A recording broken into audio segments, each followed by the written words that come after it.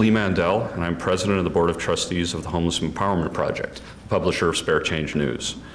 I want to thank everybody for coming out to hear this public forum, Is There Hope in This Desperate Time?, featuring Dr. Howard Zinn and Dr. Noam Chomsky. The Homeless Empowerment Project has been helping people who have become homeless or in danger of becoming homeless since 1992. We do this by offering a path of employment without barriers. We help people develop the skills to be their own boss, make their own decisions, and be in control of their lives. We provide employment opportunities for vendors selling Spare Change News, writers for the paper, along with distribution and office help. I'm very proud to be a part of this organization for over 10 years. As a small example of the work we still have to do, I have a story about advertising this event. As I usually do, I sent out many email announcements about this event to every list that I know, and probably some more. Here's one response that both infuriated and motivated me. Quote, "These two clowns have been promoting their socialist crap since I was in college."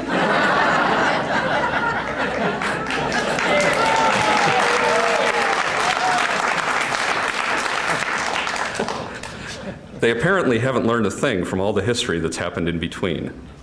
I have no more desire to fund them than I do to fund any of the professional bums who sell Spare Change News on the street.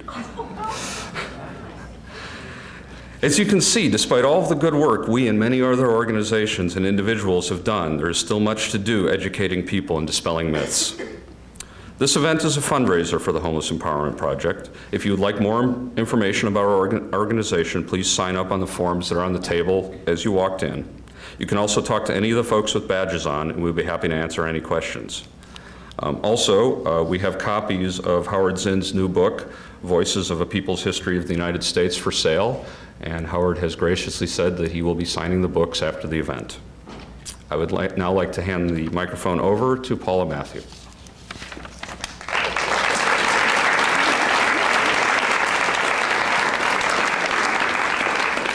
Hi, good evening. Thank you for coming out and finding the room here. We almost didn't.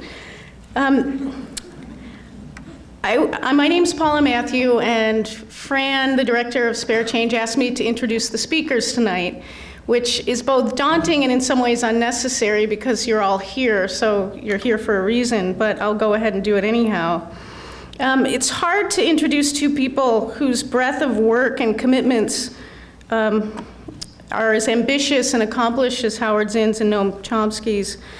I was doing some research, and you could literally spend the better part of your lifetime reading the work prepared by tonight's speakers. I think Dr. Chomsky has about 60 books. Is that an accurate count?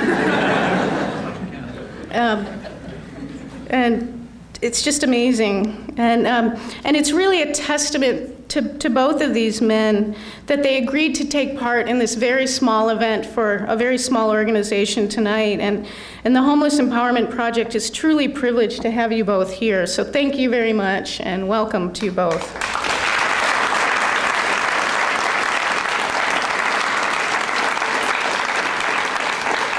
I think it's really a testament to really defining, in the finest sense of the word, what it means to be a public intellectual. Our speakers will speak in turn, and they're very familiar with each other, so they won't need our moderating in any way. So just a couple of quick words. It's hard for me to introduce Howard Zinn without gushing a little bit, because he's really a personal hero. Most people know him as the best-selling author of People's History of the United States, a book that has sold more than 1 million copies worldwide and continues to increase in sales every year. Pretty amazing. But there's much more about Zinn's career. People's History was published in 1980, and he had completed graduate school in the late 1950s. And long before and after its publication, Zinn has been an agitator and activist, maintaining throughout all his endeavors, I think, a wonderful Zen-like smile, coupled with what Marian Wright Edelman calls an unprecedented capacity for moral outrage, which I just think is great. Whether it was a shipyard worker, soldier, history professor, or activist, Zinn has devoted his life to achieving justice with struggle, but without war. And Just to plug the documentary that was just released this summer about his life, Howard Zinn, You Can't Be Neutral on a Moving Train. It's an amazing documentary, and I think it'll be out on DVD soon. Our second speaker, Noam Chomsky. I think I just started writing lists. Philosophy, ethics, foreign policy, propaganda, mass media, political economy, education, US foreign policy, the rule of law, and let's not forget linguistics. There's barely a topic of contemporary concern that Noam Chomsky hasn't written extensively about in a manner that is at the same time erudite, radical, and clear. He's Institute Professor of Linguistics at MIT, one of the most quoted educators in history, I learned today, right up there with like Plato and other folks. And when I did a search on him, he gets 293,000 hits on Google, which I think is pretty impressive. Some of those hits are because people hate him, so, but loved or hated, he's certainly never ignored. So I'm happy to turn the panel over to our speakers, and I think Dr. Zinn, you're going to speak first tonight.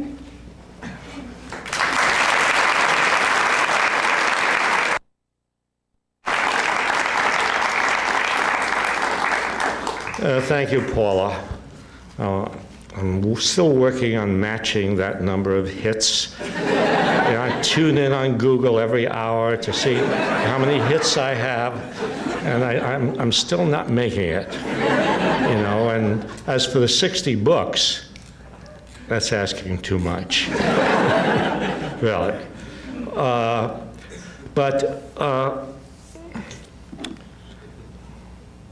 I asked Noam as we were coming in, do you realize what the topic is tonight? Do you know what the topic is tonight? Yes. Yeah? I was hoping you'd forget. It has something to do with hope, right? Right? How can we be hopeful in desperate times? So maybe we should divide the work. I'll talk about hopeful, and Noam will talk about desperate.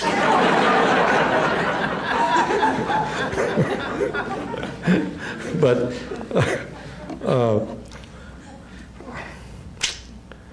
actually, that question comes up again and again. I'm sure Noam faces it all the time, and I face it all the time, and you probably face it all the time, right? Because if you're like me, you have a lot of friends who are depressed. A lot of friends who go around very gloomy, think the world is coming to an end. Bush is in office. Ashcroft is there. Rumsfeld is there. You turn on the television, and those are the only faces you see. And you turn from channel to channel to channel, and you see the same faces again. Then you turn TV off, and the faces are still there. See, we're living in very spooky times, yeah. And you can understand people feeling depressed, you can understand people feeling desperate, because the truth is that this is probably the most dangerous administration, most dangerous presidency that we have had. Somebody said to me, since Harding? And I said, Harding? Are you kidding? Harding was a nice guy. He pardoned Eugene Debs. No, it goes back far. Maybe, well, Noam was just talking to me about Ahab in the Bible. Maybe it goes back to Ahab, you see. But no, we're faced with evil. It's not that we haven't had bad presidents. In fact, that's hardly all that we've had. The Republicans, Democrats, they get us into wars. They take the resources of the country and they pour it into the military budget. And the Democrats are a little better at giving a little more money to people for health care and for education and so on. But fundamentally, from the very beginning of this country, the nation has been in the hands of the rich, of the elite, and they have controlled the legislation. I mean, all you have to do is look at the very first pieces of legislation that were passed by the very first Congress passing Alexander Hamilton's economic program, and it's a program that favors the rich, it favors the bankers, it makes a connection between the banks and the United States, it taxes the farmers in order to pay off the bondholders. Sounds very familiar. And you follow the line all the way up down to the present, And of course, the imperial adventures of the Bush administration, 2 wars in 3 years, he's trying to set a record. 2 wars in 3 years. He seems to have missed a year. But in fact, American foreign policy has been aggressive and imperialist for a very long time, very long time. It was expansionist immediately starting right after the Revolutionary War. And has continued right up to the present day. And it didn't matter whether we had liberals in the White House or conservatives in the White House. It didn't matter whether you had Democrats or Republicans. So it's not as if Bush is an absolute turnabout from what we've had before. It's just an especially evil extension of what we've always faced in this country. And so in a situation like this, can you talk about hope? Yes, you can talk about it. Well, you can even feel it. You can even suggest it. Not because we expect anything immediate to happen that will reverse the direction of American foreign policy or reverse the direction of American national policy. No, if you talk about being hopeful, it's not a good idea to talk about something that you expect immediately. Hope can only come if you have some perspective, some historical perspective, if you think in long terms, if you're willing to be patient. And I don't mean patient in the passive sense. I mean patient sitting by and waiting and hoping the good things happen. No, patient in the sense of being active and persistent and continuing and going on and on and on, even when things look gloomy, And the reason you can have hope in a situation like that is if you have some historical perspective, you know that there have been other times in American history in which people have felt as desperate as people today. And I mean, there was a time when the people who were opposed to slavery in this country had no hope that slavery would be abolished. Because not only was slavery so deeply, deeply rooted in this country in the South, and also in the North, by the way, and not only that, but the national government, right up to Abraham Lincoln, did not seem eager to do anything about slavery. I mean, they were people on their own. You were the black slaves on their own, except for what's at first was a handful of agitators in the North, abolitionists, black and white, and it seemed like an impossible task that slavery, would be overthrown, but it was. And we've seen this again and again historically, in this country, and the labor movement has had to fight against enormous odds. Working people have gone through tremendous grievances for a long, long time, and we're not getting any help. They were not getting any help from Congress or from the Supreme Court or from the president.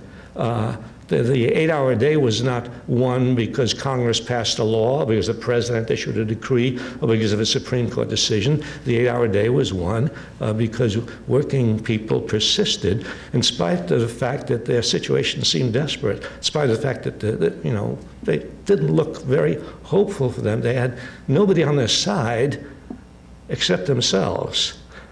But what they found out was that themselves, if they organized, if they stuck together, if they persisted, if they took risks, if they went out on strike, if they boycotted, if they were willing to go to jail, if they were willing to lose their jobs, and if they stuck at it and stuck at it and stuck at it, yes, at some point, they would win the 8-hour day.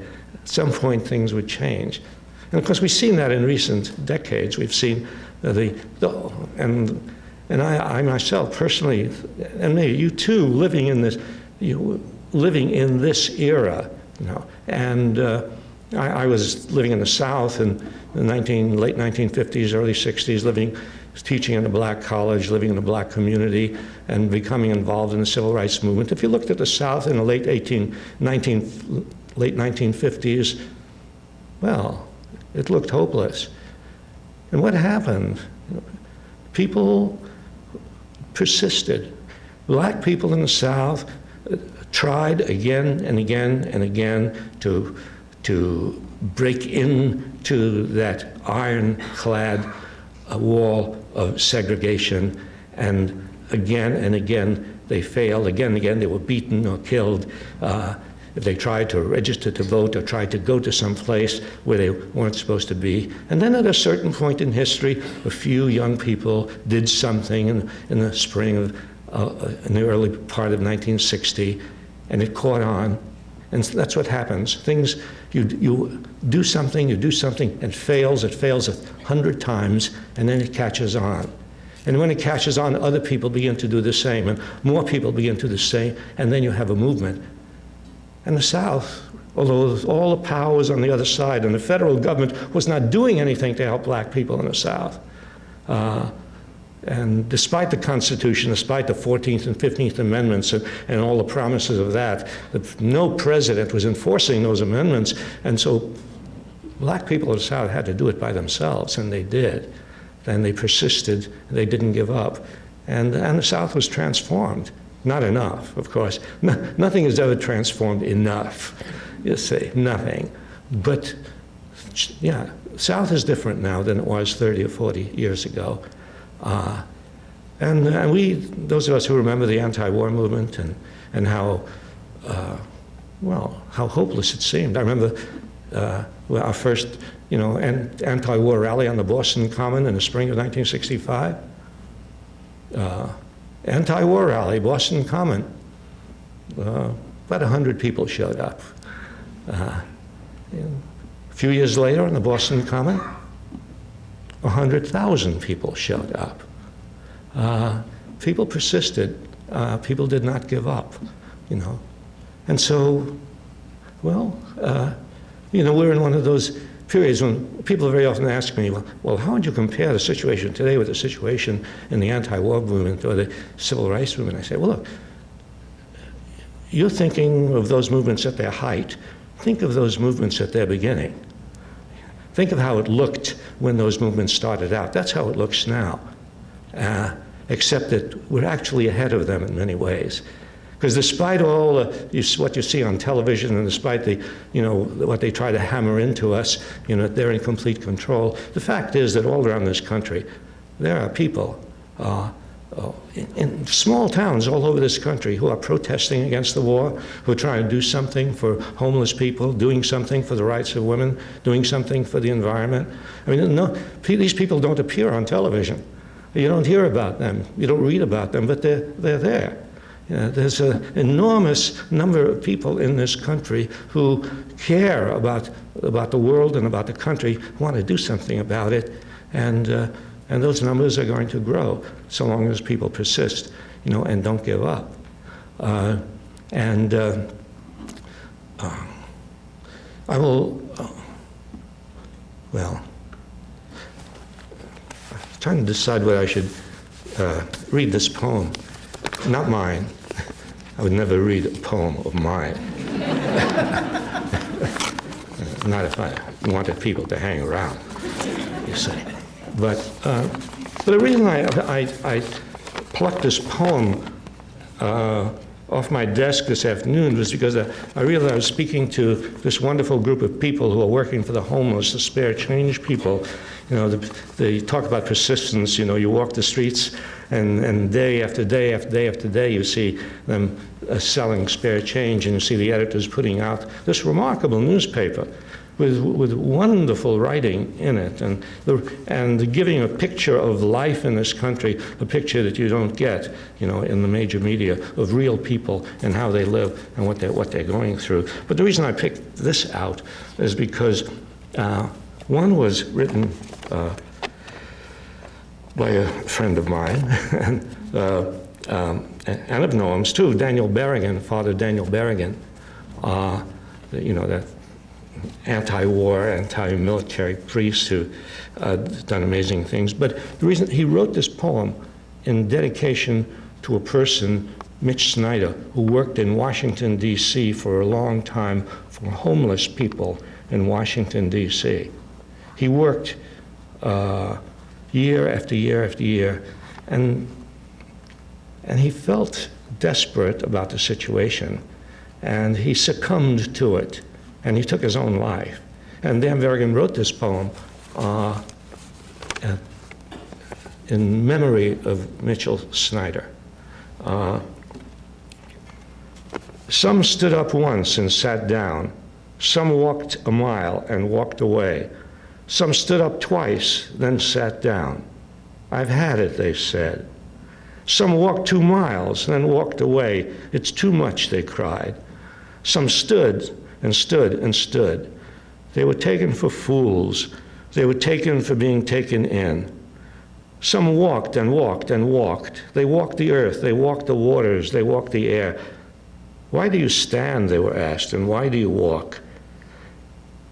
Because of the children, they said, and because of the heart, and because of the bread.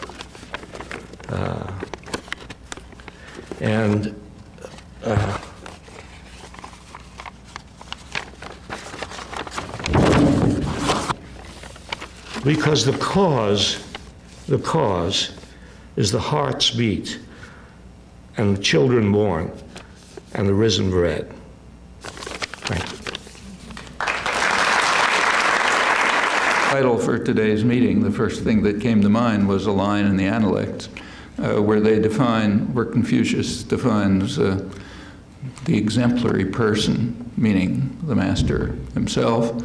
And the exemplary person is the person who goes on even though he knows there is no hope.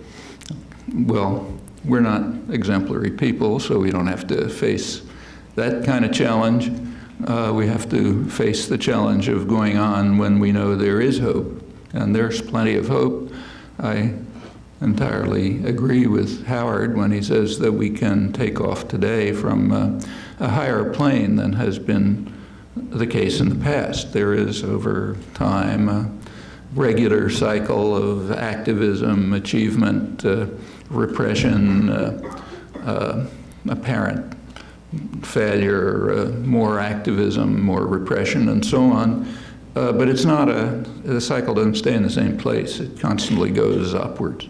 It may feel difficult to believe that at any time when you look at the current circumstances, but if you look over time, it is pretty clear that it's going upwards. We start from a higher plane and easier stand at every time that we go on, knowing that there is hope.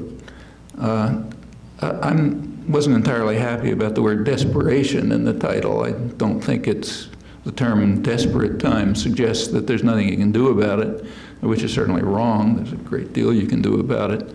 In fact, more than in the past. Ominous times would be correct. It's very ominous times.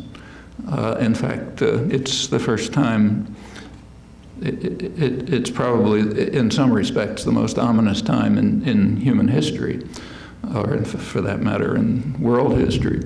If you take a look at a very sober, respectable journal, the Journal of the American Academy of Arts and Sciences, which isn't given to exaggerated rhetoric.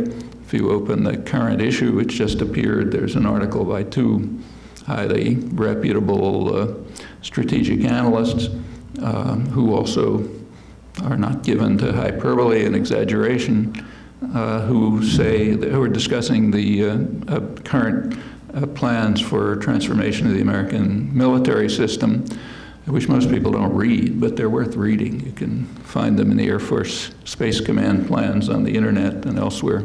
And they go through them and they point out that these plans are raising a very high probability, a likelihood of what they call ultimate doom. That's what we're facing, ultimate doom if these plants continue. Well, that's ominous. It's not exaggerated. It's real. We're moving right towards it. The Bush administration is, these are things that people don't pay much attention to. The administration is planning to put the first phase of so-called missile defense in operation within a few weeks.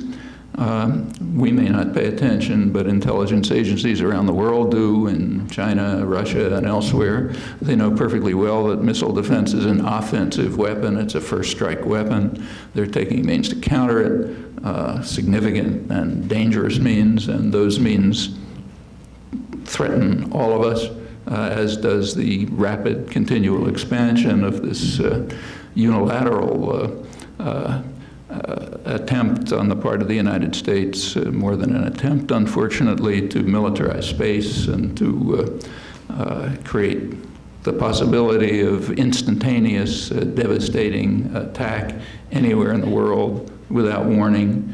Others are not going to just sit there and say, cut my throat. The reactions are coming, and yes, it does lead to ultimate doom. So desperate times may be wrong, but ominous times is certainly right. What about the going back to hope?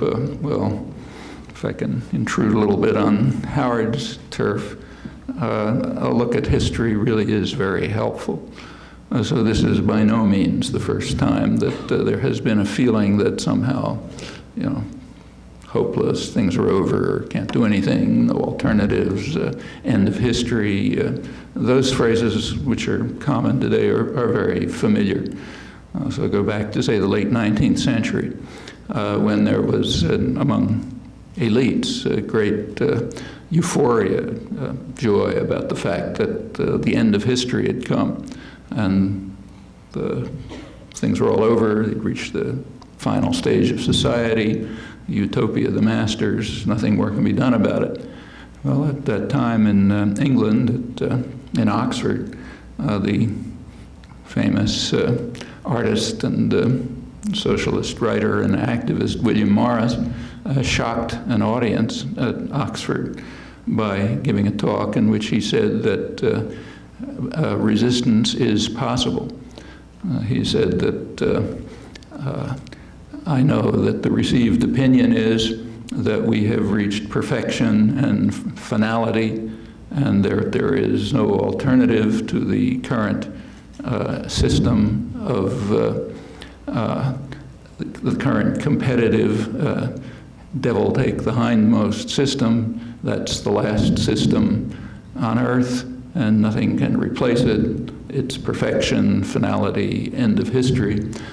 He said, however, if that is true, if history is ending in this system, then civilization will die. And I refuse to believe that civilization will die, despite the confident pronouncements of the most learned men. That's William Morris, almost verbatim. Actually, I quoted it, but unfortunately left a piece of paper where I wrote it down at home, so that's my rendition of it, almost exact. Well, it turned out he was mocked and jeered and so on, but he was right. Shortly after he spoke, there was another one of the periodic revivals of activism, organizing, led to very significant results. The world 10 or 20 years later was quite different in England and the United States, to some extent elsewhere, because of the refusal of people to agree that we had reached finality and perfection, and that history must end and civilization must die. Well, that led to the predictable repression. Wave of repression was led primarily by what's called the left in our spectrum of narrow spectrum of political leadership, by Woodrow Wilson, famous for Wilsonian idealism. Part of it was the Red Scare after World War I, which is much more severe than anything that's happening now, incomparably more so. And it did, with the support of business, of course, and the media, it did crush labor and crushed independent thought, and through the 1920s, once again, confident talk about the end of history, finality, perfection, utopia of the masters, nothing you can do, we've won. And then along came the 1930s, and the country blew up, came pretty close to a revolution, in fact, very close. There were many achievements that grew out of the activism, very significant ones. After this break during the Second World War, immediately afterwards came a period of repression. It's called McCarthyism, but that's very misleading. McCarthy was a kind of marginal figure, and the only reason he became famous is because he went after powerful people, and you're not allowed to do that, and they quickly destroyed him. But it was much more serious and widespread than that. And through the 1950s, it did appear that there was a period of what was considered a period of quiescence and apathy and obedience. It's not exactly accurate, but that was the picture and the sense. At that time, the phrase wasn't end of history, it was end of ideology. We had reached the perfect society.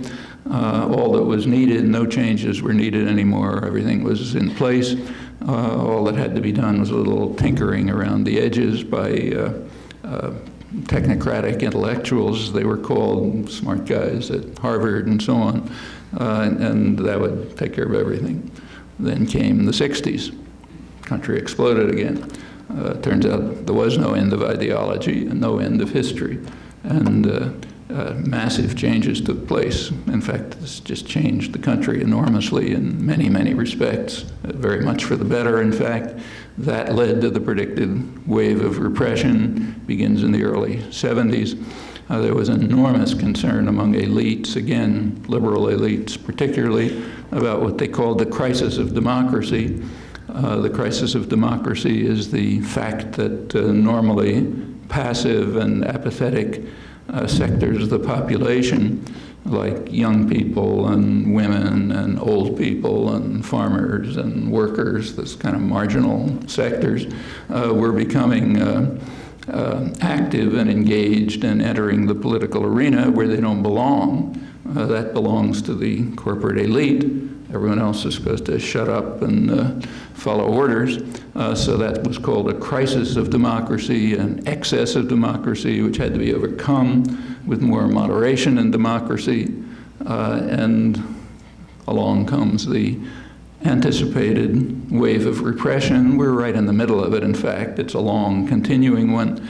And one of the reasons it's long and continuing is it hasn't worked. It's different from the others. A lot has worked. So, for example, let's take a look at the early 70s. There's a huge increase in the number of corporate lobbyists in Washington to try to make sure that Congress isn't affected by the crisis of democracy, that it doesn't pay attention to the wrong voices, like those people who are supposed to shut up, only to the right voices.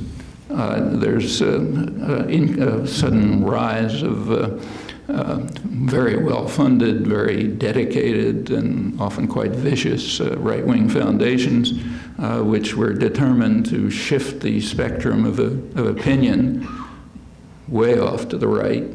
Already was pretty far, but make sure it goes very far, cut off everything at the other end. That's had its effects. The international and domestic economic systems underwent changes, important ones, which were largely designed to undercut the threat of democracy and have indeed had that effect. There was one of the concerns over the crisis of democracy was the failure, I'm quoting now, the failure of the institutions responsible for the indoctrination of the young. Again, I'm quoting from the liberals, the crisis of democracy. The institutions responsible for the indoctrination of the young weren't doing their job. The schools, universities, churches, young people were thinking for themselves, they were acting for themselves, choosing their own ways. That's not appropriate. So they had to be tightened up. There's been a big effort to do that. Bitter and vicious repression abroad was part of this. And we're in the midst of that phase. But as I said, it was limited.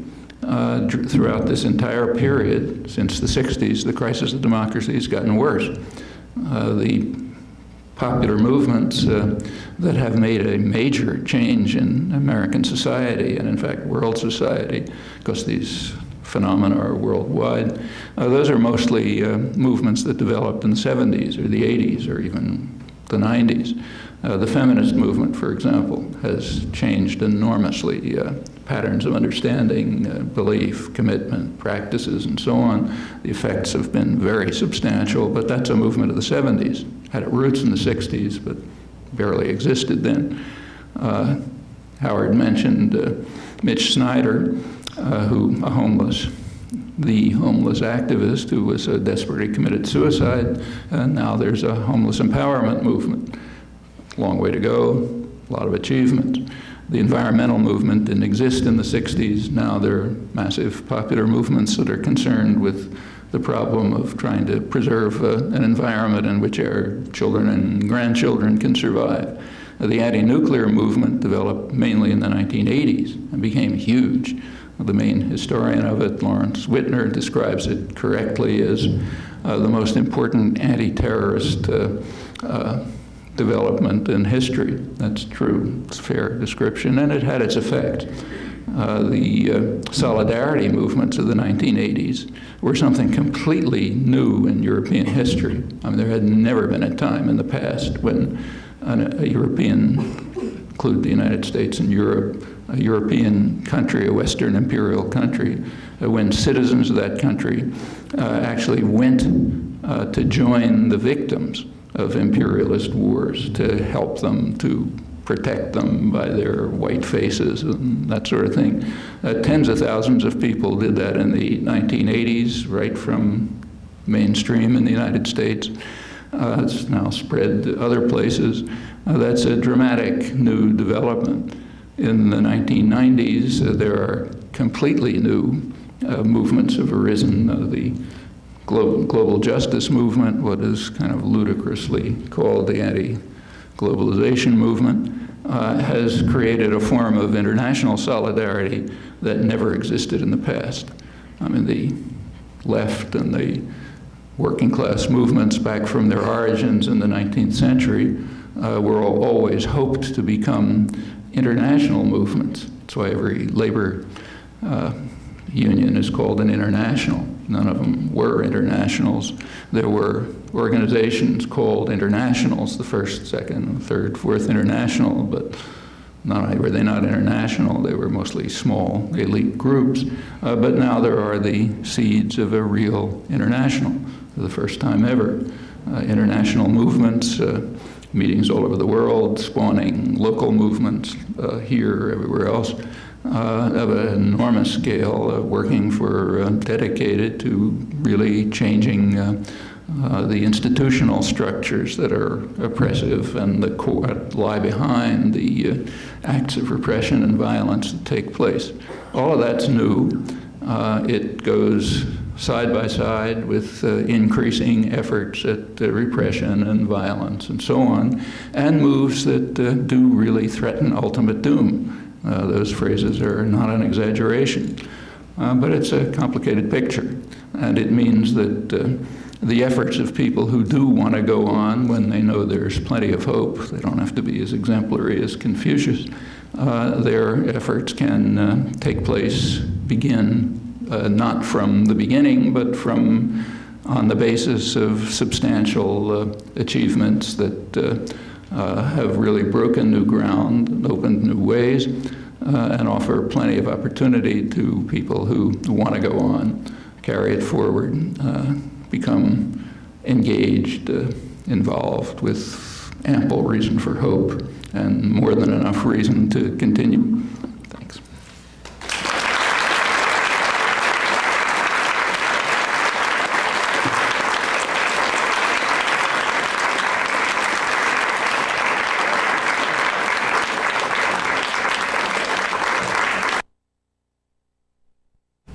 And maybe while people are collecting their thoughts, I'll certainly ask a question. You know, Spare Change is part of a small, struggling, developing international media movement. There's 100 street papers in 27 countries on 6 continents around the world. And we're trying to figure out how to work together. And I wonder if you could talk a little bit about the changes in media, kind of both the concentration of the mainstream media and then the explosion of lots of alternative media.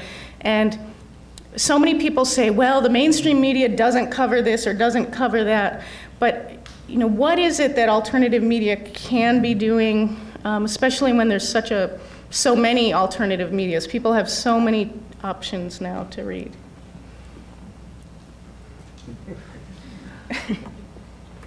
Can we move this over to the table? That's, don't move that, that's the mic for the... Howard's lazy, he doesn't want to stand up.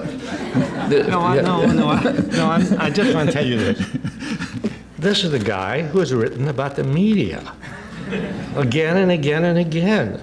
I mean, read, Manufacturing Consent, right? I mean, that's what it's about. It's a great book, even though no one wrote it. Actually, I was the second author of that, remember. It's our friend Edward Herman who initiated it. I think what's happening to the media is a pretty good example of what we were both talking about. There are parallel developments. There is one tendency is towards concentration of the media, narrowing of the options, increasing concentration on domination and control. It's not just a matter of controlling opinions, it's a matter of driving people from infancy, in fact, into kind of mindless consumerism. It was recognized almost 100 years ago when the big U.S., the world's main propaganda agency was being formed, the public relations industry, that you couldn't control people by force anymore. Too much freedom had been won in England and the United States. So huge propaganda industries developed, committed to controlling people's attitudes and behavior. And you take a look at the business literature in, say, the 1920s, and you find emphasis on creating what they called a philosophy of futility, and a concentration on, I'm quoting it now, on the superficial things of life, like fashionable consumption. And since then, trillions of dollars have been spent and enormous energies have been created to trying to create strange copies of human beings who see themselves and their value and their opportunities solely in amassing commodities that they're told they want. What are called created wants in the industry. And again, it begins with infants. I sometimes watch TV with my grandchildren, and it's mind-boggling. But so yeah, that's a large part of the media. Concentration, more and more effort and control, narrowing opportunities for discussion, and so on. Yeah, it's obvious why it goes on. There's a counter tendency. The development of a great array of what are sometimes called alternative media. I don't particularly like the word because it suggests that the others have some special priority, and they don't. So there is a big growth of independent media, and it's used very creatively and constructively. Just about everything that's going on these days, information, activism, interaction among people, organizing, planning, it involves the independent media. A lot of it involves the internet. Journals like Spare Change and others, these are proliferating all over the place. They have an enormous outreach. They need plenty of help. They don't get funded by the big corporations or the Pentagon. So they have, like every other popular movement in history, they depend on the participants to overcome by their mass, what can be done with concentration of wealth and power. But they're there. We all know they're there, and they're having a big effect. And these tendencies are in parallel, which has plenty of, offers enormous opportunities and reasons for hope. We know where to go to expand these institutions, help them flourish, become more effective and active. That's up to those who want to participate.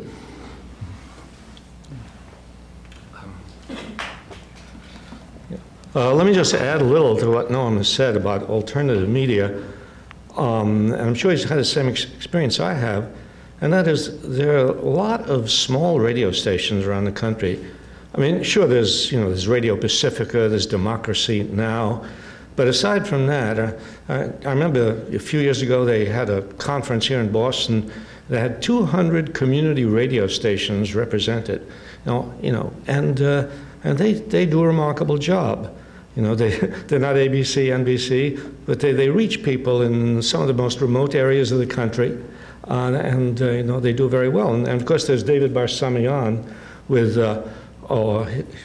this amazing guy does something called alternative radio, and what he does is he records interviews and speeches. Half of them I may know him, and the other half I don't know who they're by, but he records these speeches, the lecture, Barbara Ehrenreich, Michael Moore, there are other people, and records these things and records interviews, and then he sends it out via satellite. And any radio station in the country can pick it up if it wants, and a bunch of them do. And I get calls from radio stations, very often, and these are not alternative radio stations. I get calls from sort of, you might say, regular radio stations. And I guess they want to have the fun of having a dissident voice on their station. And so I do a telephone interview with sometimes a right-wing radio station, in Cicero, Illinois,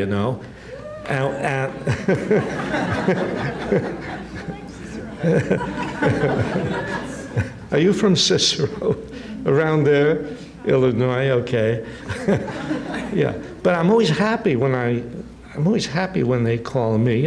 It's a great opportunity to talk to a terrible audience, to talk to people who listen to really nonsense all day long, And so there are black radio stations around the country, and there's a very distinct difference between the black radio stations and the other radio stations. And I'm talking now, the black radio stations are not considered alternative, they're not part of Pacifica or anything like that, but their political viewpoint is very, very different than the orthodox political viewpoint. And there's some black radio station in Washington, D.C. that interviews me from time to time, and the guy asks me questions, and I don't really have to give answers, because his questions are like all rhetorical. Like, he'll say, don't you think that behind the war in Iraq is oil? So I'm left with like one-word answers, you see. Yeah, and it's a call-in show. And I remember that right after Colin Powell gave his famous speech to the UN telling how many weapons of mass destruction, remember, that Saddam Hussein had, very impressive. The New York Times was impressed. The Washington Post was impressed. All these supposedly very intelligent people in the major media were very impressed, because he was telling you exactly how many gallons, of chemical stuff they had, and, where... Well, it all turned out to be lies, right? It all turned out to be lies. But right after he gave that speech, and everybody was so impressed, and I was on this black radio station in Washington, D.C., and it was a call-in show, and 6 different people called in, and very clearly black people, after living in the South for a bunch of time, there's a little difference, and you can actually pretty much tell, you say. And not only was it a black radio station, but these were black people calling in, and they were all denouncing Colin Powell. I thought, oh, Colin Powell, he's one. No, they were denouncing Colin Powell, and saying that he was part of the Bush machine, and they didn't believe him. And it was very refreshing, to know that, these kind of voices could be heard, so I'm encouraged by that. I'll just say one more thing, and that is that there are aside from alternative newspapers, there are actually columnists on regular newspapers around the country who are daring enough to say what their editorial policies will not say. I was recently in Athens, Georgia. Now, if any of you know anything about Athens, Georgia, it's not the most, how can I say it? Not the most politically progressive place in the United States. When I was living in Atlanta, Athens was known as the seat of the Confederacy, you know.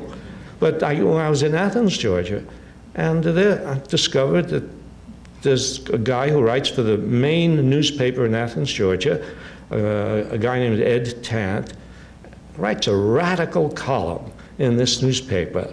I mean, his columns would sort of make both me and Noam rear back a little, you know, they're just too much, you know. But there he is doing this, and I get a regular column from some guy up in Gloucester who writes for the Gloucester newspaper. And he writes wonderful, wonderful. There are people all over the country who have sort of made their way even into the major media, and so it's good to know that, you know, such voices exist. Don't forget Radio Free Maine. And Noam has reminded me, if we didn't mention this, that would be the end of our public career. Radio Free Maine.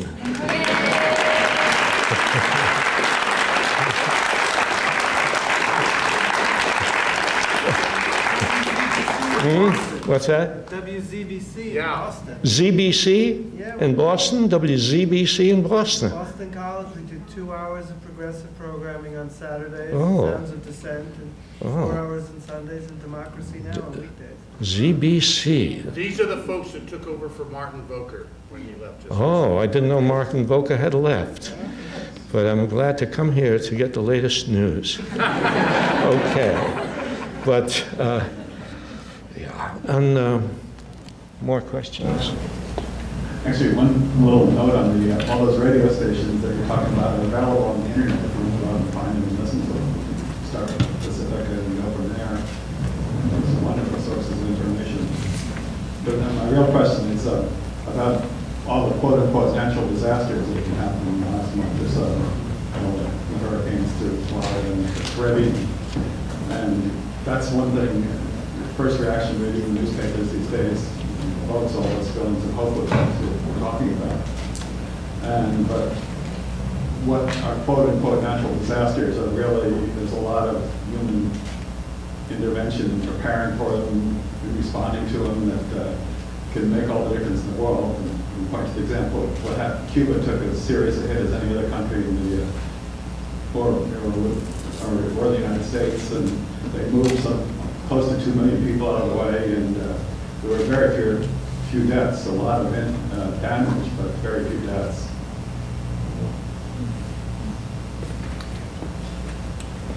Yeah, that's a very interesting point. It also tells you something about our media, because although Cuba was right in the path of the worst hurricanes and was taking the main hit, occasionally a newscaster would say, well, the eye of the hurricane is passing by Havana or something, and that was about the end of that story. It's pretty dramatic to compare what happened with a series of major hurricanes in Cuba and what happened with a heavy rainstorm in Haiti. When the latest disaster hit Haiti, which may mean thousands of deaths, that was actually a tropical storm. I have a daughter who lives in Managua, and when Hurricane Mitch came and caused a huge disaster in Nicaragua, she told us when we were able to communicate again that she had lived in Seattle, and she said if this had happened in Seattle, we would have called it a heavy rainstorm. But in Nicaragua, it was devastating. I'll come back to Haiti in a minute, but after Hurricane Mitch, that was 1998, which just killed again hundreds or maybe thousands of people living up in mountainsides, which dying in mudslides and so on. It's pretty striking to see what happened. There's a big volcano in Nicaragua where people were in fact living up on the mountainside and mud and trying to survive, and I forget how many, maybe certainly hundreds died in mudslides. Just a couple of miles away, there's a big plantation run by a conglomerate, the Florida Caña conglomerate produces rum. They did great in the hurricane. They have good land, and the heavy rains just increased their crop, not on the mountainside. The journal of the Jesuit University in Nicaragua, which has a very good economic section, they described it as a neoliberal disaster. What they pointed out is that it's not that God is trying to harm Nicaragua, it's that the planners of the international economic system are creating a system in which the poor will suffer and be destroyed. They are driven up to the mountainsides because they can't survive. They cut down the trees because they need charcoal. The water doesn't get absorbed. And if anything happens, like a heavy rain, total disaster. Well, that's what happened in Haiti, not in Cuba, but in Haiti. In Haiti, there were, in the areas most heavily hit, there had been hurricane warning, storm warning centers, relief centers, some of them actually funded by U.S. aid even. They were all wiped out during the coup a couple of months ago. U.S.-backed coup, which got rid of the government and instituted a government of gangsters and killers. And among the effects was to wipe out the support system. There's a long history in Haiti for which France had the initial responsibility, and we have the later responsibility for the past century, which has simply wiped the place out. It's questionable whether it'll even survive another generation or two. If any of you have been there and flown into Haiti, you know when you fly in, it's half the island.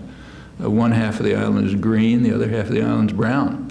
Not because people don't work hard, or not because they're not trying, but because they've been strangled, viciously attacked and strangled for a major crime that they carried out in 1804, and nobody will ever forgive them for it. In 1804, they became the first free country in the hemisphere.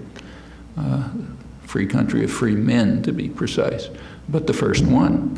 And that they will never be forgiven for. We're still, France practically destroyed them as a result. Huge debt was imposed, indemnities were imposed for the crime of liberating themselves. Never paid it off. The last president was just driven out, President Aristide, requested politely that France might eliminate the interest on the debt from 1825, and he was, of course, just dismissed with ridicule, part of the reason why France supported the overthrow. The United States was the harshest country, for very good, obvious reasons. The United States was terrified about the Haitian Revolution. Here's a free country, the first free country, right next door in a slave state. That's a terrible model. The U.S. immediately moved to strangle them after it became a major power. It sort of took over. There have been more U.S. interventions in Haiti in this last century than any other country. And it has been, again, Woodrow Wilson was responsible for an invasion which left the Marines there for almost 20 years, killed, we don't count our victims, but according to Haitian historians, maybe 15,000, 20,000 people, reinstituted virtual slavery. Franklin Delano Roosevelt, who was then Assistant Secretary of the Navy, took credit, whether he did it or not, I don't know, nobody knows, but he took credit for rewriting the Haitian Constitution, which was forced down their throats after the Marines disbanded the parliament because it refused to accept the U.S. in a written constitution, and the reason was because it provided the constitution that the U.S. wrote, which Roosevelt took credit for, allowed the takeover of Haitian lands by U.S. corporations. Well, the Haitian parliament didn't want to accept that, so they were sent out at gunpoint. New parliament was voted in with, I think, 99% of the vote, 5% of the population participating, lots of cheers. American corporations could buy up the land. When the Marines finally left, they left it in the hands of a brutal, vicious National Guard. I won't go through the rest of the story, but it remains equally horrible up to the present, right through Clinton. So yeah, the country is devastated. That's not a natural disaster. That's a human disaster. Whoever raised the question is quite accurate. It's a human disaster, the result of human planning. Predictable. Consequences are predictable. The people who do it with eyes open, and you get neoliberal disasters in Managua, you get devastating disasters in Haiti, again, probably a couple thousand killed, not because of the climate, not because the climate is awful. Climate's also awful in Cuba, and it didn't happen.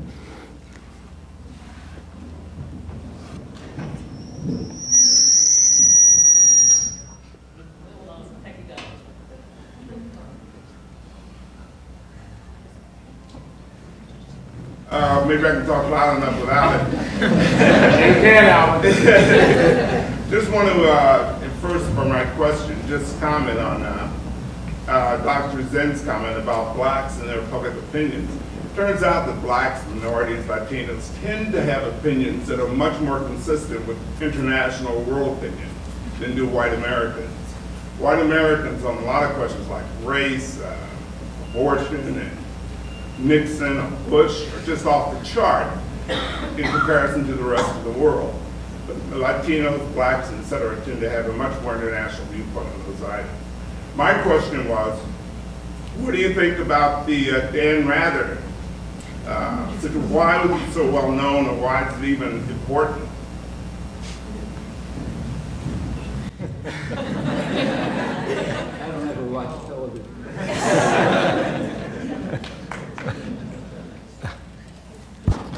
You know, yeah, while other people were watching the news on television about Dan Rather, I was watching the Red Sox.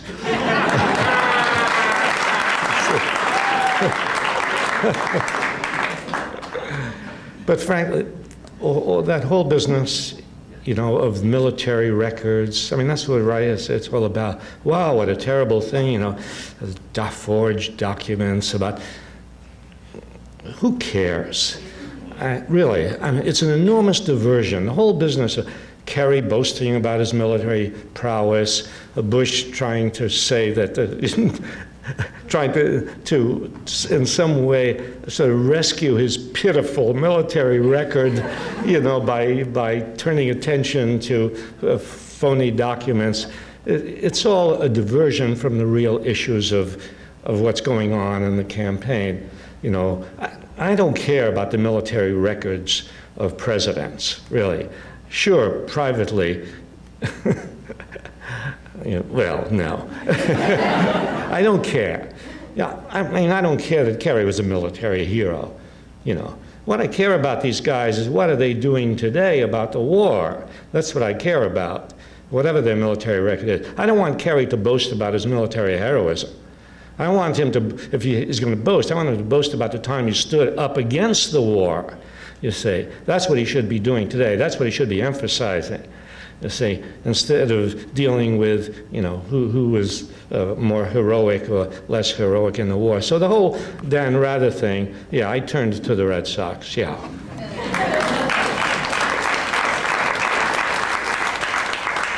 Hi.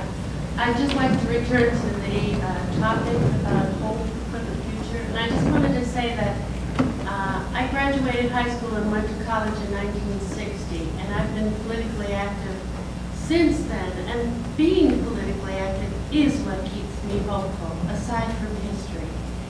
And another point I wanted to make is, aside from the internet and wonderful newspapers and radio stations, we do have local access cable TV. And this summer, I was up in New Hampshire at a place called World Fellowship, and I saw a movie that both of you were in called Liberty Bound. It was done by Christine Rose interviewed both of you, and I don't think you've seen it yet. It was a wonderful film about 9/11 and its aftermath. And I bought a copy along with a copy of another film about the militarization of space, which was horrifying. And I brought the two of them to cable community TV, and they've aired 5 times in the past 2 weeks. Also, the one about the militarization of space that's been airing, and I have another copy that I'm taking to Boston Neighborhood Network TV, and I hope I'm sure I'll have the same result, that they'll show it many times.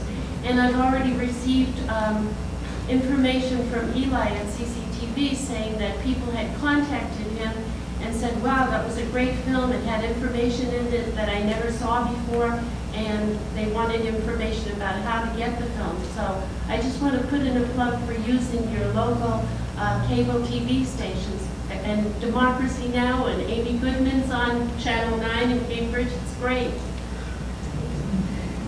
Just say a word about that.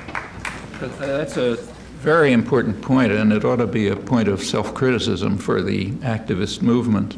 We really, I mean, there's a lot of criticism of the media and how awful they are and so on and so forth, and I do it too, and it's all correct.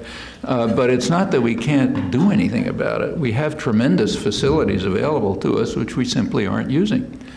When Congress passed the cable, whatever the act was back in the early 70s, which granted monopolies to cable companies all over the place, they were compelled by public pressure to insist to ensure that the cable companies and who have the monopoly in some area would put up a community cable station. Now, you know, by the standards of most of the world, those stations are magnificent. You know,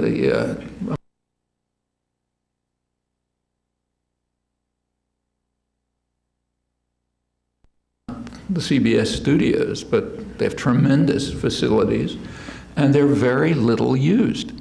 They're available. Anybody can use them. You know, a lot of what comes over them is just junk. That's only because nobody is there saying, I want to put something on. When people like you give them things that they can put on, they do it. And that can reach a tremendous number of people. In fact, reaches pretty near everybody. Everybody who has cable in some area can get it. And we just don't use them. And it's amazing to see what people do who don't have resources. Like one of the most remarkable experiences I had related to media was in Brazil, in a huge slum outside of Rio, millions of people. The poverty in Brazil is extreme. They had developed a public television system which consisted of a truck that was driven in from the city by a few activist media professionals that had a screen on top and some equipment inside. And it's a sort of semi-tropical country, so everybody's outside, especially because the living conditions are so impossible. And right at prime time, television time, you know, 9 p.m., everybody in the area is out in the village, in the town center, you know, the plaza, families, people, and the truck comes in and the screen goes up, and they were playing programs written, directed, and acted by local people in the community. Now, you know, I don't know Portuguese, but enough to be able to follow. Some of them were comical skits and things like that. A lot of them were quite serious. They were about the debt crisis, about AIDS, about racism, other things. And it was interactive. There was a young woman, maybe 17 or 18, looked like that to me. My age, she was maybe 30, I don't know. But younger than my daughter, that's all I know. She was acting in the programs, and in between the skits, she would walk around the crowd, you know, people in the square, people sitting in a bar nearby, whatever, with a microphone, and I guess somebody must have had a television camera behind her or something. And she would ask people their opinion about what they just saw, and they'd comment on it, and it would be shown on the screen on top of the truck, and other people would react to them, and you know, discussion would go on among the group. That's people with no facilities at all, you know. And look what we don't do with the enormous facilities available to us. These are things that are worth thinking about. I think whoever said it is very right to bring it up. a week ago Sunday, I taped Bernie Sanders, the socialist congressman from Vermont, and he talked about how he's going to vote for Kerry. This spring, I taped Sam Webb, chairman of the Communist Party, and he talked about how he's going to vote for Kerry. And of course, this is pretty much like our two speakers, Noam Chomsky and Howard Zinn, who said they're probably going to vote for Kerry. Or they're going to vote against Bush, but maybe that's a good time to clear all this up. Would you care to make a statement? Noam will clear it up for you, Roger. Well, I think I'm speaking for Howard. You tell me if I'm wrong. But my impression is that we both said the same thing, and in fact, the same thing we said in the year 2000, namely that in swing states, unless you are in favor of ultimate doom and eliminating the limited medical system that exists and destroying Social Security, and we can give a long list of other things. Unless you're in favor of those consequences, you should vote against Bush in a swing state. In a safe state, you have other choices. The choices include abstention, which makes perfect sense. There's a reason why both political parties make huge efforts, and the whole propaganda system makes enormous efforts to try to bring people out to vote. They don't care how they vote, just vote. The reason is it's part of the mode of depoliticization, making people believe that politics is a matter of showing up once every 4 years in a personalized extravaganza in which there are no issues. I mean, if that can be driven into people's heads, yeah, you control people. So one way of objecting to that is abstention, which makes sense in a safe state. And then there are other options. You pick somebody you want to vote for. But that's quite different than saying vote for Kerry wherever you are. And I think, as far as I know, Howard has been perfect. I think this is your opinion, yeah? And I've certainly been very clear about it. So there's a lot of rumors going around. One of the reasons for the rumors going around is that many people on the left are also caught up in the propaganda about quadrennial personalized extravaganzas being politics. So they become obsessed with this issue. I mean, it's a pretty marginal issue. You know, real political activism is going to go on, it ought to go on seriously day after day wherever you are on the important issues, whatever you decide to do on November or whatever it is when you push a lever. What you ought to do for those 5 minutes, and it's about all the attention it deserves, in my opinion, and I think Howard's is, well, you know, if you're going to help keep Bush out, you should do it. If it's not, do something else. But it shouldn't be an obsession. That's just part of the way of depoliticizing people. That's not the way politics works. I mean, what we would like to do is create a democratic culture in which you don't have just that choice. And it's not, you know, some idealistic dream. Other countries have it. So take the second largest country. I mean, just take a look at what's going on. I mean, if somebody's observing this hemisphere from, say, Mars, they'd be appalled. I mean, in the biggest, richest country in the world, there's a thing called an election in which the choice is between two men born to wealth and political power, went to the same elite university, joined the same secret society where they were trained in the manners of the upper classes. Those of you who went to Harvard and so on know how it works. Especially when you're in the secret society. They're able to run because they're funded by the same concentrations of private power. In the election, which is run mainly by the PR industry, it's critically important to keep away from issues and to emphasize qualities. And they tell you that, and they do it. So people don't even know where the candidates stand on issues if it takes a research project to figure out what one of them is trying to say about health care, if it's anything. And in fact, if you take a look at the polls, what you're supposed to be concerned with is leadership, you know, is he a nice guy? Would I like to read him, you know, meet him at a bar? The big thing about whether Kerry goes windsurfing while Bush drives a pickup truck with a hoe over his shoulder or something like that. That's what you're supposed to worry about, but not issues. And it shows, the latest Gallup poll, they come out once a week, when they asked people why they were voting, those who had decided to vote. It turned out that on issues was like around 10%. And part of the reason is nobody knows the position of the candidates on issues, and you're not supposed to know because it's none of your business. You know, issues are supposed to be taken care of by someone else, okay? And we should not be caught up in that. Other countries are not like that. So take the second biggest country in the hemisphere, Brazil again. You know, there was big excitement when Barack Obama said at the Democratic Convention, you know, only in the United States could someone like me appear to speak in a convention. Well, you know, I think his father's a lawyer, his mother's some other professional. And he was able to speak in the convention, that's nice. But in the second biggest country in the hemisphere, the president, who happens to be a very impressive figure, never had any higher education at all. His background as a peasant, a steel worker, a union organizer. The choice between candidates was real. He was able to, it's somebody like that, you can't even imagine him being a candidate in the United States. And the barriers against his running are far higher than here. It's a very repressive and violent state. It's tremendous inequality, huge poverty, you know, a lot of people don't have formal education, just as he didn't. The international financial community was trying in every possible way to strangle him, you know, because they were dying to keep him out.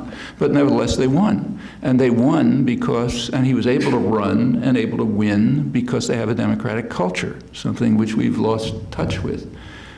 He was able to win because they have large, impressive, active, popular organization, like the Landless Workers Movement, which is I think the most important popular organization in the world, or the Workers' Party, or professional associations and others, and they don't consider politics just something you do every couple of years when you push a button and then you go home. They're out there every day on whatever issues concern them. Local, regional, international, you know, trade issues, whatever it may be. And then when it comes to the time when there's an election, they're there and they're organized and they can run their own candidate. That's a democratic culture. We don't have it. We had it. At various times we have had some elements of it, but it has effectively, significantly deteriorated. And you know, it's not reaching for the moon to say we could try to be as good as Brazil, let's say. That's shouldn't be out of reach. Just as saying that we could have cable community stations that are as good as the one in Brazilian slums isn't reaching for the moon either. These are things we can achieve, and we're not going to achieve them by getting caught up in the propaganda about quadrennial personalized extravaganzas that don't have any issues. Those are means of marginalizing people. We should understand it. You can't ignore it, like you can't ignore a hurricane, but it shouldn't be an obsession. You do it because you have to do it, and you go on to do the important things.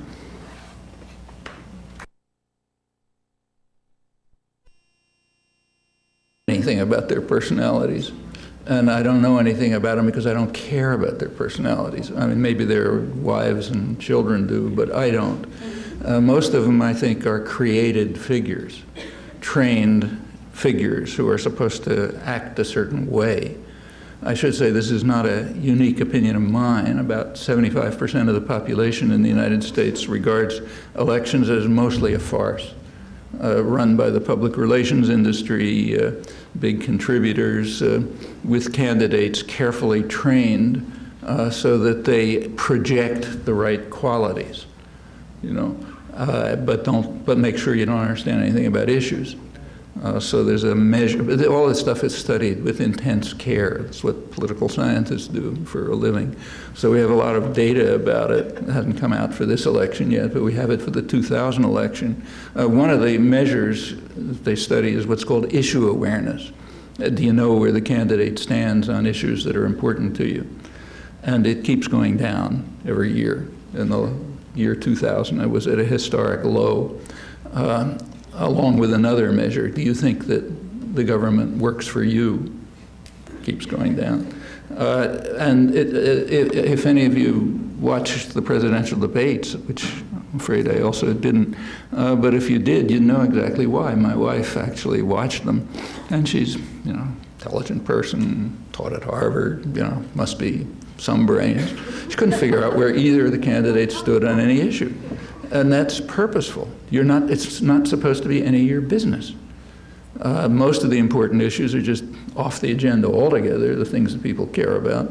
And those that aren't, it's just sound bites. You know, I mean, occasionally I torture myself when I'm driving home by listening to NPR and the traffic jams. And they were actually I've gotten speeding tickets because I got so angry.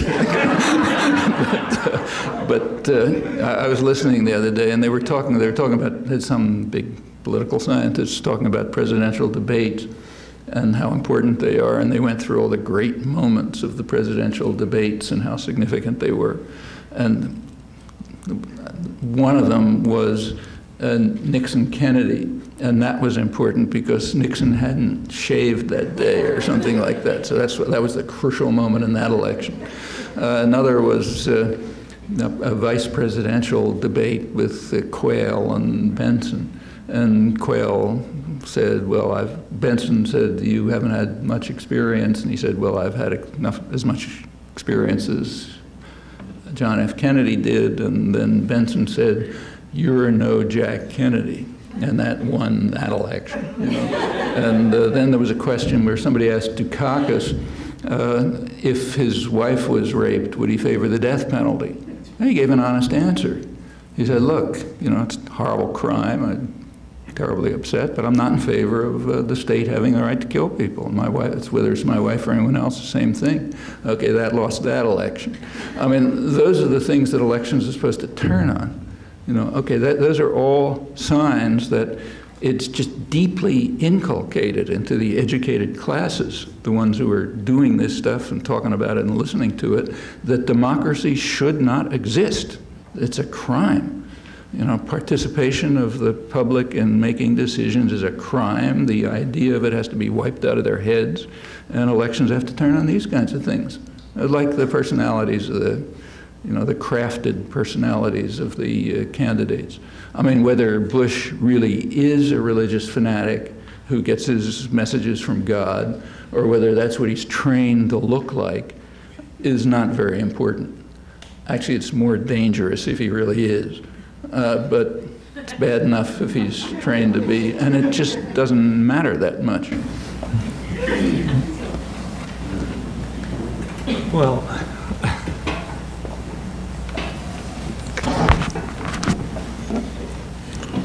there's not much for me to say after Noam speaks, you know, you realize that. But I'm just trying to earn my keep, you know, but they gave me an apple, a bottle of water. I have to do something in return. So I just want to say that on this whole business of psychology, there's not only this, this overly serious, psychoanalytic profiles of presidents, which is ridiculous, as Noam has pointed out. You have presidents whose personality is very different, whose speech is very different, who look very different. They all have the same policies. Doesn't matter, you say. But there's another aspect to it, and that is that very often they will psychoanalyze protesters. Do you know that? Now, as a historian, I remember, I was reading a book about the abolitionists, anti-slavery people, and this was a very distinguished historian who sort of psychoanalyzed the anti-slavery people. So what was it about them and their background and their marital life, and did they breastfeed when they were kids, or what was it about them? It never occurred to this distinguished historian that maybe they were just against slavery. That you didn't have to be, there didn't have to be anything particularly different or wrong or odd about you psychologically in order for you to be against slavery.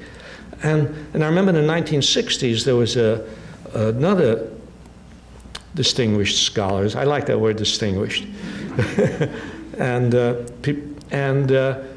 who psychoanalyzed the radicals of the 60s.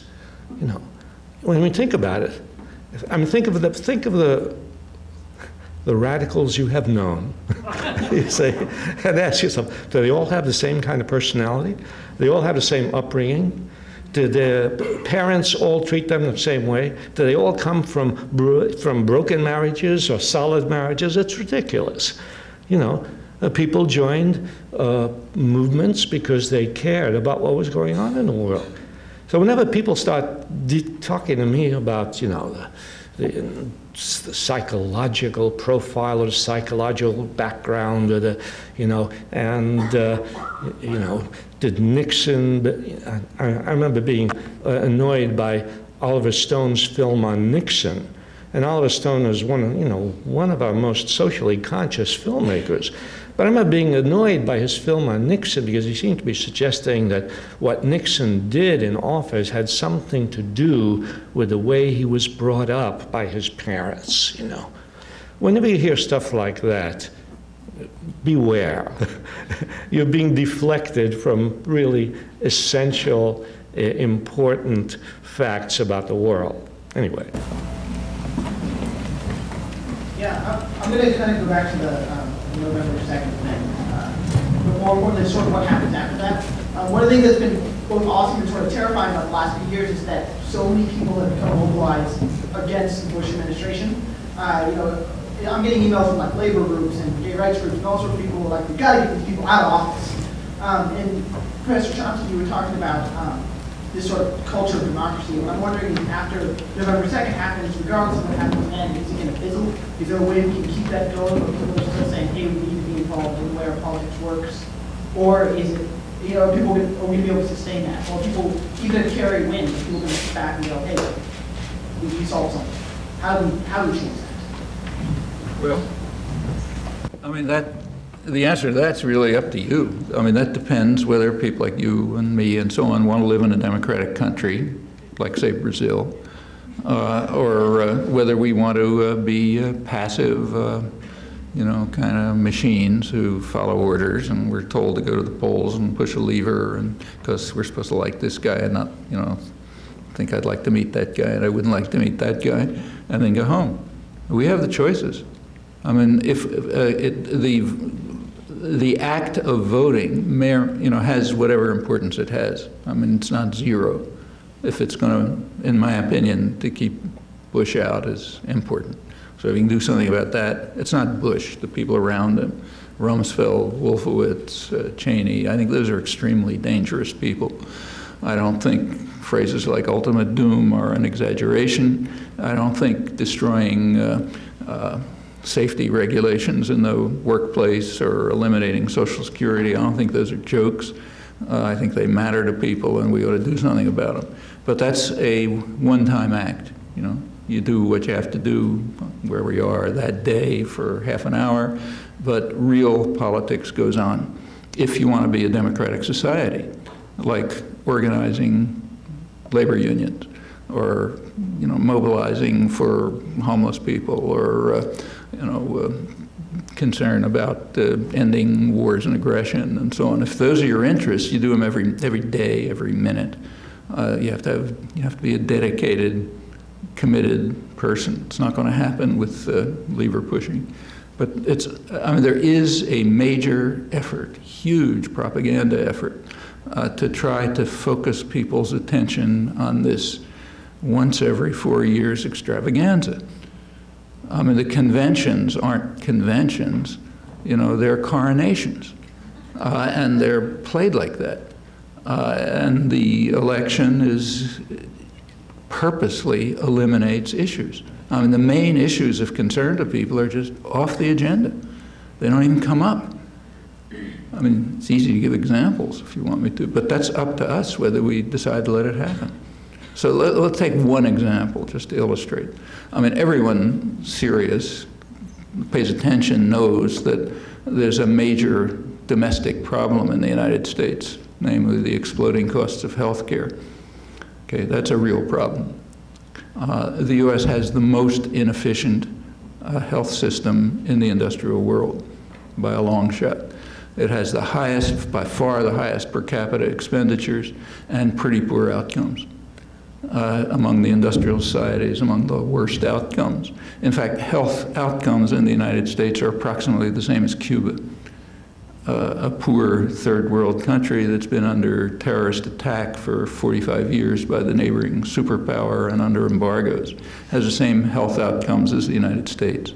I mean, that's a tragedy for here. It's not unknown what the reasons are.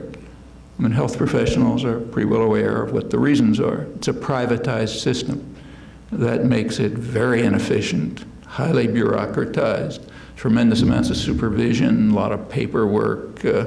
Doctors may spend 40% of their time filling out forms.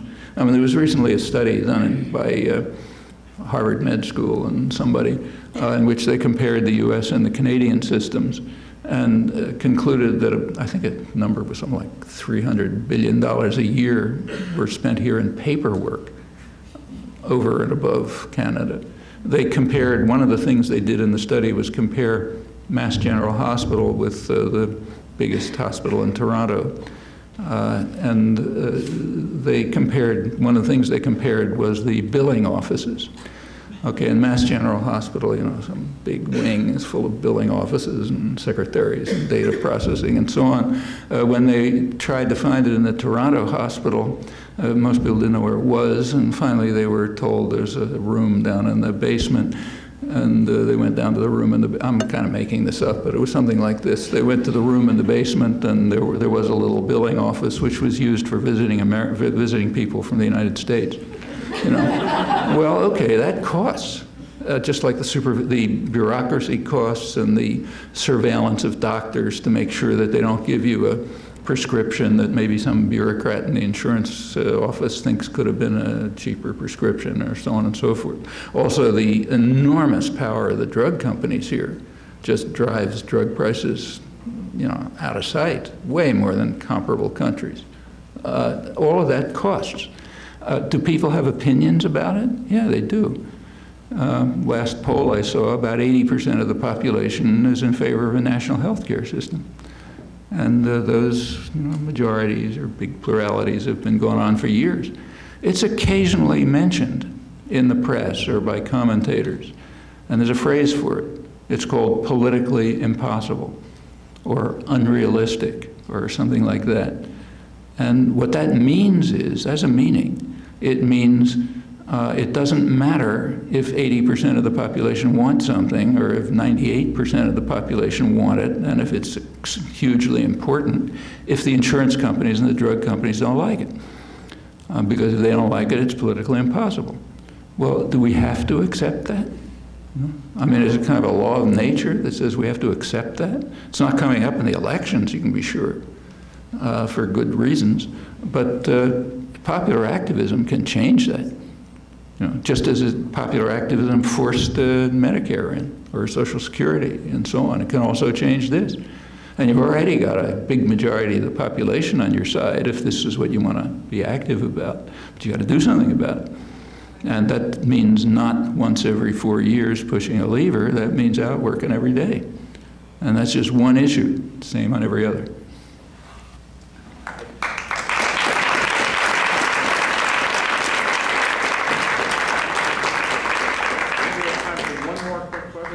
Quick comment? Quick comment? I think she was next. Well, I'm just going to go ahead and take this opportunity. I'm a first-year law student, and so far in law school,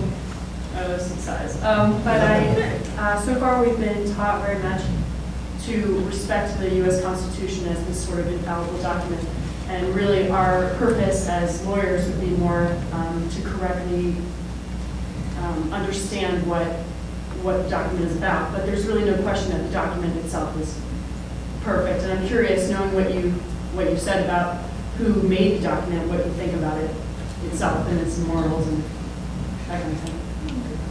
Sounds like your bill. I'm sorry. Are you asking what do you think about the Constitution? I mean, they're taught in law school. The Constitution is this perfect document. Who made it? How did it get created? What is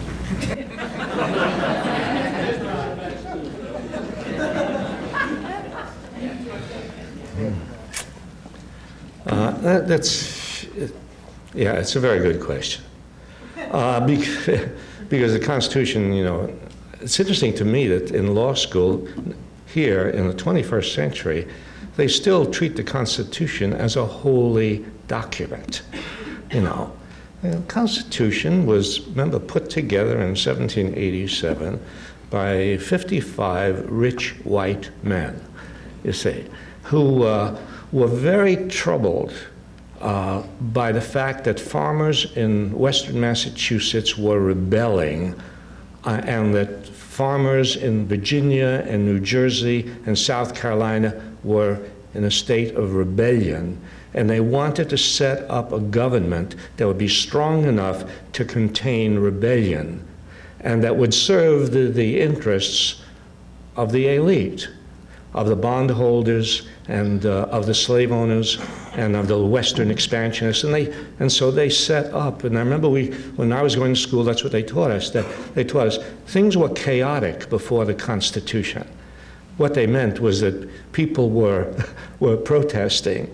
That's what when people protest, then that's anarchy, that's chaos. No, they wanted law and order. And in fact, if you looked at the correspondence that went on at that time before the Constitution was adopted, and Shays' Rebellion had taken place in western Massachusetts, and one of the revolution had been over, right? Many of these rebels were veterans of the Revolutionary War. They came back from the Revolutionary War. They'd been promised, you know, that they would have a decent life, and instead their homes and their farms, their livestock were being taken away from them because they couldn't pay the taxes that were levied on them by the Massachusetts legislature. So they were rebelling. And a general from Massachusetts, Henry Knox, wrote to George Washington. They had fought together in the Revolution.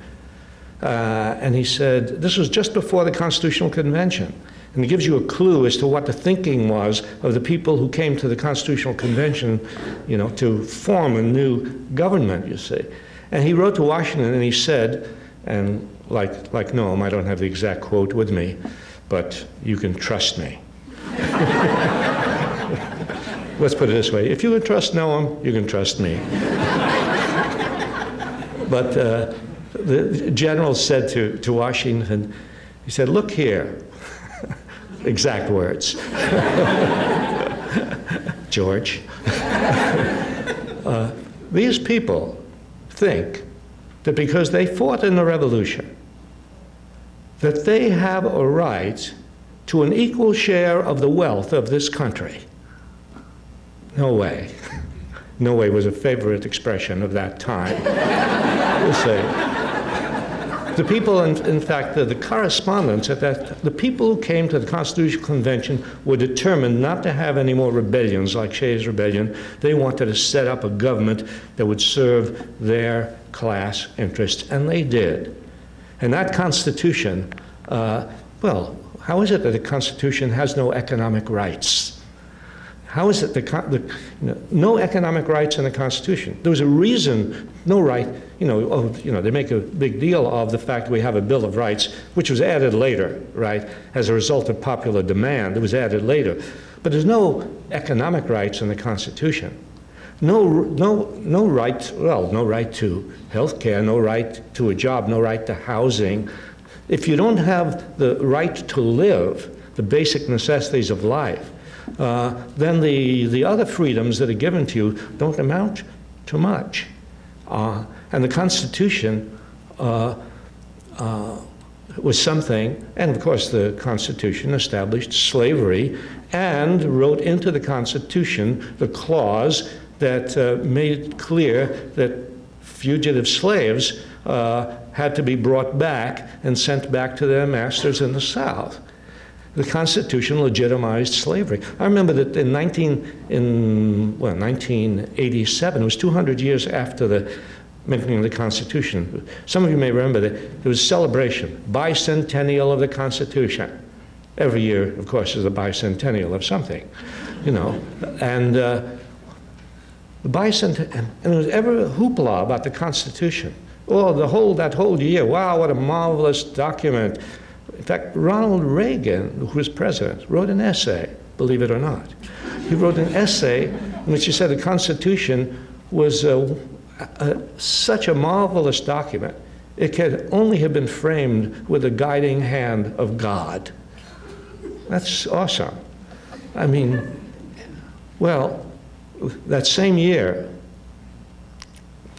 during this all the celebration, there was only one voice in the upper circles of the government that had something critical to say about the Constitution.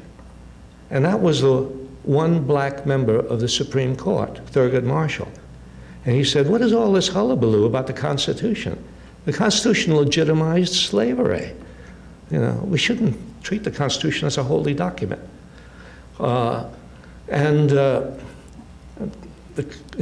mean, to this day, I mean, this whole emphasis on the Constitution, the glorification of the Constitution, takes our attention away from the fact that the Constitution set up a political framework which has always kept power at the top and which has always served the interests of corporations. And even when they amended the Constitution, as they did in 1868, when they amended the Constitution with the 14th Amendment and 15th Amendment. So the 14th Amendment, they amended the Constitution so that now states could not, according to the 14th Amendment, could treat black people in an unequal way, could not deprive them of their equal rights before the law.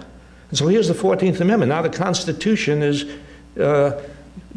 presumably establishes racial equality. What happens? You know, the president doesn't enforce the Constitution. For 100 years, no president, whatever his psychology, enforces the Constitution. No president enforces the 14th Amendment. Every president goes along with racial segregation in the South. In fact, the Supreme Court interprets the 14th Amendment to give freedom and protection to corporations. And the Supreme Court decides that where the 14th Amendment says you cannot deprive any person of life, liberty, or property without due process of law, and which was presumably was supposed to mean you cannot deprive, black people without due process of life, liberty, property, without due process of law. The Supreme Court said, it says you cannot deprive a person. A corporation is a person. And therefore you cannot regulate corporations. Because if you regulate corporations, you're depriving this person, the corporation, of its property. And so if you look at the number of decisions made by the Supreme Court after the 14th Amendment was passed, you find that 10 times as many decisions were made using the 14th Amendment to protect corporations as to protect black people.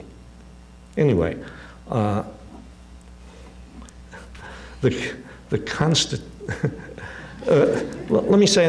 me just say something about the Constitution that is parallel to what Noam said about elections, and that is, the real question is not what the Constitution says.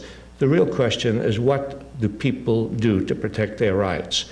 Nothing written in the Constitution, nothing written in law will protect people's rights just because it is written there. People have always had to fight and struggle to get the rights that they needed. And the Constitution was not critical in determining that. What was critical was what people did to organize whatever the Constitution has said. So, you know, and the problem with law school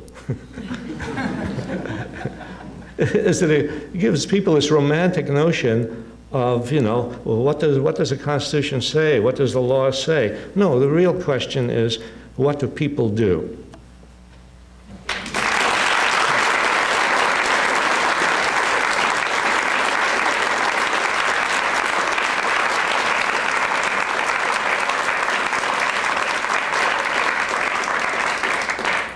Well, I would like to thank our distinguished guests.